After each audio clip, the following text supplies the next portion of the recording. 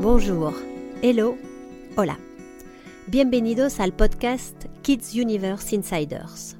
Soy Lili Bettens, belga afincada en Barcelona y fundadora de la agencia Kids Comunicación. Kids Universe Insiders nace como punto de encuentro de las personas que formamos parte del universo infantil. Hablamos de tendencias, de creatividad, de trayectorias y de últimas novedades, y lo hacemos de la mano de profesionales del mundo Kids. Trabajando a nivel internacional, los episodios serán grabados en castellano, en francés o en inglés. Empezamos. Hola, buenos días. Hoy nos encontramos con Caetana de Castro y Estel Rosell, cofundadoras de la marca BONMOT Organic, una marca que se creó en 2018 y casi que desde el inicio que trabajamos juntas en Kids Comunicación, y me hace especial ilusión teneros hoy aquí. Gracias. Antes de seguir, tengo que decir que hoy a la que escucháis no es a Lili, soy Noemí. Soy su compañera y hoy me tenéis a mí aquí. Y nada, vamos a ver un poquito, a hablar con Estel y con Caetana un poco sobre vuestra historia previa a la creación de BONMOT, qué os llevó a crear BONMOT y un poco de dónde veníais. Pues bueno, nosotras veníamos del sector, Estel venía de agencia de publicidad y yo venía del sector de mujer como compradora y Estel como diseñadora gráfica, y nos conocimos en una marca de moda española de mujer. Uh-huh. y bueno, pues... Sí, bueno, un poco, las dos teníamos como itinerarios un poco diferentes, pero bueno, nos juntamos en ese momento moda mujer y bueno, nos complementábamos muy bien, nos entendíamos muy bien, y entonces decidimos, bueno, pues empezar a hablar de qué podíamos hacer. ¿Qué proyecto hacer juntas? Obviamente relacionado con moda, y de ahí surgió el trabajar con moda niños. ¿Y qué es lo que os llevó, o el clic que os hizo hacer el paso adelante? Venga, moda niños, vamos a apostar por esto. Era más creativo, no nos hacía estar dentro de unos cánones supermarcados como era el de mujer, que nos hacía seguir muchas tendencias muy cambiantes del fast fashion donde habíamos trabajado, y niño pues teniendo 2 colecciones al año, más libre. Claro, era la oportunidad, ¿no?, que teníamos de dejar volar la imaginación y de plantear las prendas a partir de un mundo imaginario, ¿no?, que lo permitía, pues eso, el mundo infantil, que a lo mejor en el mundo mujer pues estás como más sujeto. Uh-huh. Y en cambio aquí pues era, ¿no?, un lienzo en blanco para dejar volar la creatividad. Sí, qué guay.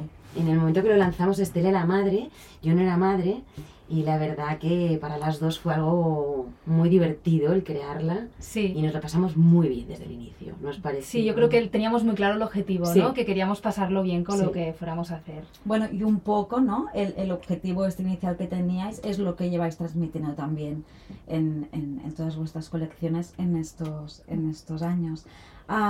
Siguiendo un poco dentro de vuestros roles dentro de BONMOT, siendo las dos fundadoras, ¿cómo os equilibráis? ¿Quién es la parte más creativa? ¿Quién es la parte más, no sé, cómo repartís dentro de BONMOT? A ver, la verdad que trabajamos en equipo muchísimo. Sí. O sea, nos hemos acostumbrado que, aunque a lo mejor en alguna parte una es más fuerte que la otra, nos complementamos también trabajando juntas y aportando cada una dentro del ámbito que sea, nuestras ideas o nuestra manera de verlo, que todo nos suma. Entonces, durante el proceso creativo, que es donde nos lo pasamos mejor, estamos las dos juntas haciendo desde el desarrollo de qué va a ir la colección hasta cómo va a ser la prenda hasta el final. Y un poco hacemos este juego de las dos, ¿no? Que nos ayuda, yo creo, a tener incluso a nivel de colección global, pues ese mundo más adulto, con una parte del mundo más infantil, ¿no? Porque cada uno pues aporta su parte. Claro. Caetana, ¿dirías que el hecho de ser dos socias y el hecho de poder aportar más ideas las dos es beneficioso a la hora de tirar adelante una marca? Totalmente, lo encuentro súper positivo. Es que es, vamos, el poder compartir tu trabajo, las ideas que tengas, el que salgan de forma espontánea, que una esté trabajando más enfocada en un proyecto determinado y la otra tengas a tu compañera que te aporte de repente, que esté fuera de ese momento y de repente te aporte otras ideas diferentes, otra visión diferente, es completamente positivo. Es que incluso a nivel equipo nos pasa que trabajamos el día a día y personas que a lo mejor están como más fijadas a un departamento, en un momento dado pueden intervenir, aportar cosas, o sea, que yo creo que es lo chulo y lo interesante, ¿no? Que a lo mejor una persona que no está tan viciada en un momento dado del proceso, pues de repente tiene una idea buenísima que la podemos aplicar y eso hace que todo funcione como mucho mejor, ¿no? Claro. Ahora que hablas del equipo, ¿cuántas personas formáis parte del equipo BONMOT? Somos varios. Ahora en oficinas somos 4 y después externalizados somos muchos más. Bueno, vosotras parte del equipo y luego pues tenemos a la parte del centro logístico, fábricas... y luego está toda la cadena de ventas, que en realidad, aunque están externos, no están aquí en Barcelona, es parte del equipo porque tenemos un día a día súper estrecho con ellos. Ahora mismo tenemos 10 agentes, diferentes países, y para nosotras son parte del equipo porque se sienten BONMOT como si fuera suyo, y es la manera, de hecho, pues de que funcione mejor y de que puedan transmitir mejor al cliente final pues la colección al detalle. Claro, de hecho yo diría que es como una de las partes esenciales, ¿no? de la marca y siguiendo un poco este hilo, uno de los valores esenciales de la marca, ¿no? Es que es moda orgánica, ¿no? ¿Qué os llevó a pensar, no, vamos a hacer una marca de moda orgánica? Lo tuvimos clarísimo desde el inicio. O sea, veníamos del fast fashion, sabíamos las huellas que deja la moda dentro del planeta y teníamos muy claro que nuestro proyecto iba a ser sostenible. O sea, no podíamos seguir destruyendo el planeta, siguiendo por el mismo camino, consumiendo de la manera que se consume semanalmente, colecciones nuevas en tiendas. Y esa parte la teníamos clarísima y la hemos llevado hasta el último detalle, no solo en los tejidos, compramos el hilo orgánico, nuestras etiquetas de marcas son de poliéster reciclado, las handtags son de papel reciclado, las bolsas también son de plástico reciclado, o sea que, y los botones incluso de todas las prendas son de papel reciclado también, o sea que realmente llevamos todo el proceso hasta el último detalle en cuanto a sostenibilidad. Y el proceso en sí, el proceso de fabricación en sí también es sostenible. O sea, tuvimos muy claro, yo creo que era muy importante, de hecho por eso estaba en el nombre, o sea, era una cosa que era importante que estuviera allí, ¿no? Y que a todo el mundo le quedara claro que era como el valor de la marca principal, como tú decías. Y luego a nivel de procesos, decidimos producirlo todo aquí, que a nivel de huella, pues el hilo es de aquí, se confecciona el tejido aquí, se confecciona la prenda aquí, o sea, todo el proceso hacerlo de proximidad, que de alguna manera pues evitas el momento de transportar continuamente la prenda o el hilo arriba y abajo, y eso ya es un valor como muy importante. Y luego a nivel de detalle de prenda, como explicaba Caetana, de pues eso, el detalle de los botones y demás. Y bueno, y tener en cuenta pues eso, que a nivel de procesos, pues todo en talleres locales, a nivel de color y tinte, intentando pues reciclar aguas, o sea, el detalle absoluto, ¿no? Para conseguir pues que esa prenda sea lo más orgánica y sostenible posible. Ahora te escuchaba decir aquí, no hemos dicho, ¿no? Que estamos en Barcelona y que vuestra casa y parte del sello de vuestra marca es Barcelona, ¿no? Entonces, ¿cómo creéis vosotras que esa faceta, ¿no? Se ve en el resto del mundo? El Made in Barcelona, En el resto del mundo tiene mucho valor el Made in Barcelona porque realmente, pues, durante muchísimos años, desde hace muchísimos años, hay muy grandísimas fábricas aquí.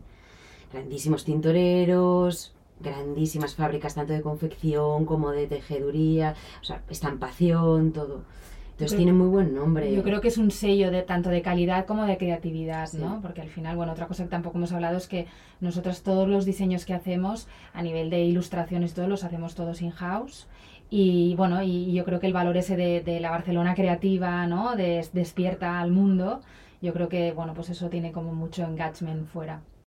Teniendo en cuenta esto que nos contabais, ¿no? Sobre el mimo por la fabricación, el hecho de fabricar sostenible y de cuidar hasta el último detalle, y además de hacerlo aquí, contándonos un poco, ¿no? Cómo el hecho de fabricar sostenible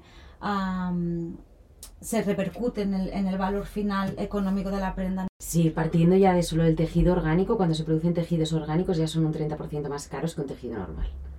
Y entonces ya partiendo de esa base ya tienes un precio más elevado.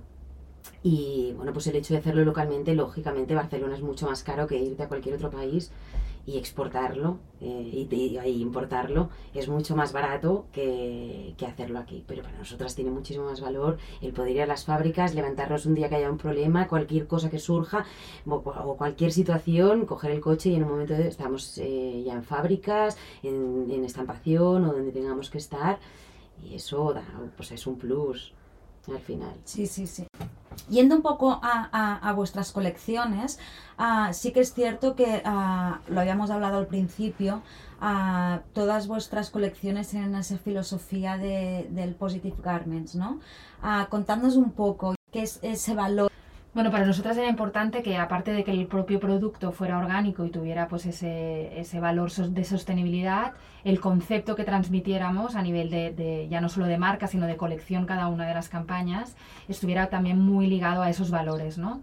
Al transmitir a los niños, y ya no solo a los niños, sino a las madres, que son las que al final compran el producto, pues esos valores de marca más allá, ¿no? Entonces siempre, pues yo creo que el Positive Garment surgió en la primera campaña que lanzamos, y era esto, ¿no? El presentar una prenda positiva, aparte de ser una prenda alegre por el colorido y demás, por esos prints y esos mensajes, siempre pues eso, con valores sostenibles, valores de cuidado al planeta y de sacar como una sonrisa, y de que lo orgánico, el cuidado del planeta es como un valor que aparte es divertido, y aportarlo así a los niños y que les llegue así el mensaje.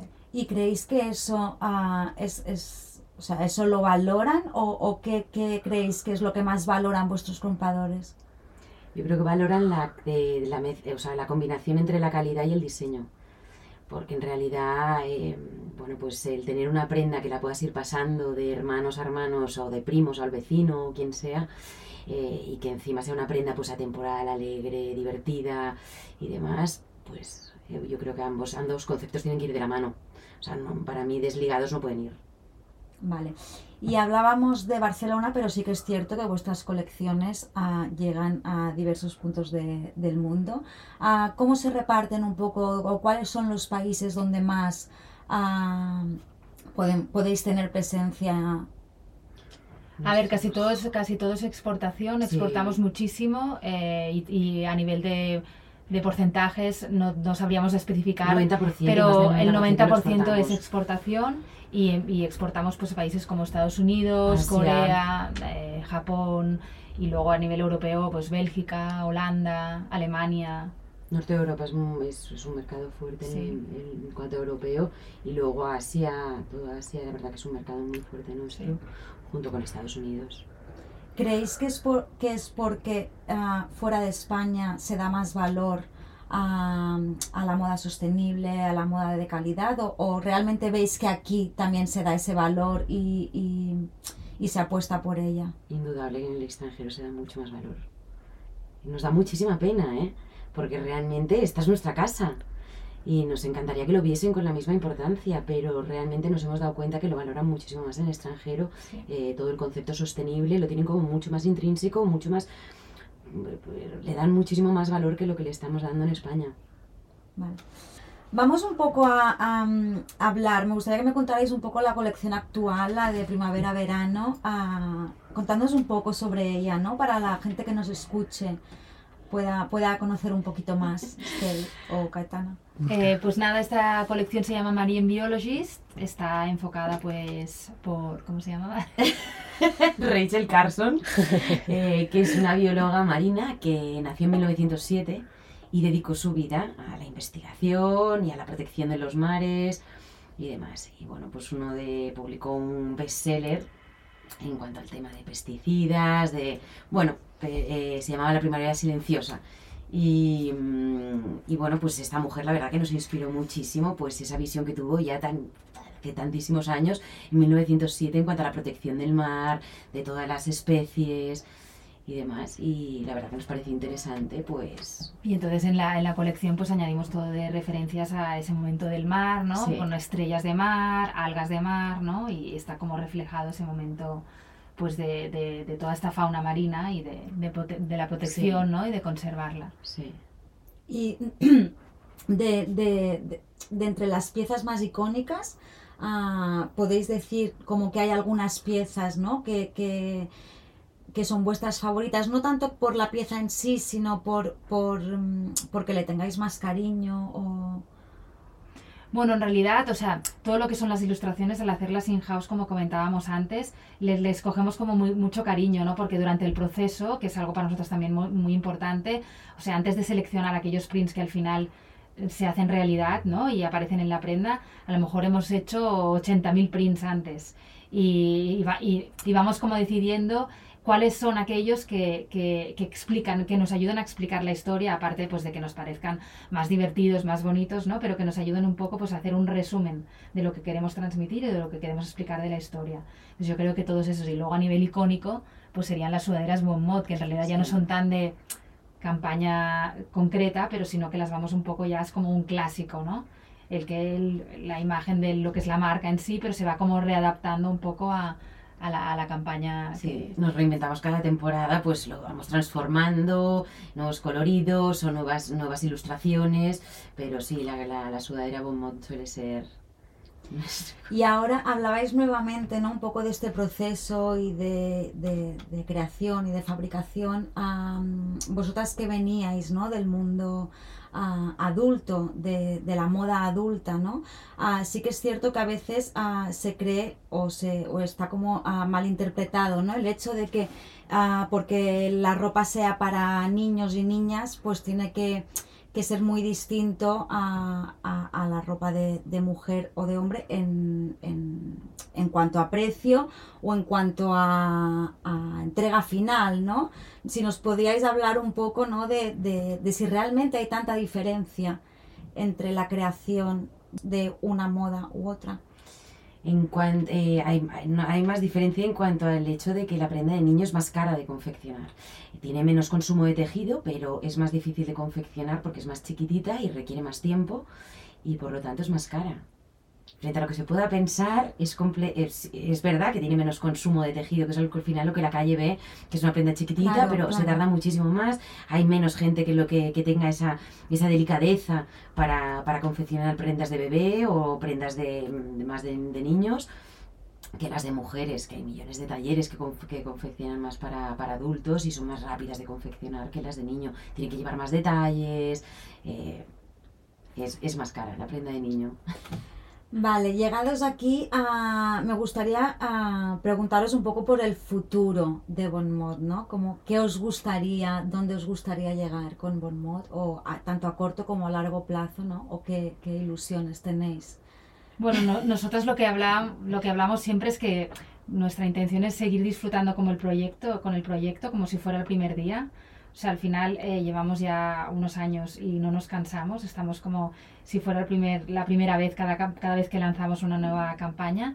Para nosotros es muy importante de cara al futuro que nuestros clientes que empezaron con nosotros desde el principio siguen ahí y que sigan mucho tiempo más, porque eso quiere decir que están contentos con el producto, con el servicio, con la relación al final que tenemos, ¿no? Porque al final ya se convierte casi en una relación personal por el hecho de que nos conocen desde los inicios y bueno y seguir creciendo esa comunidad BONMOT en otros países con muchas más tiendas.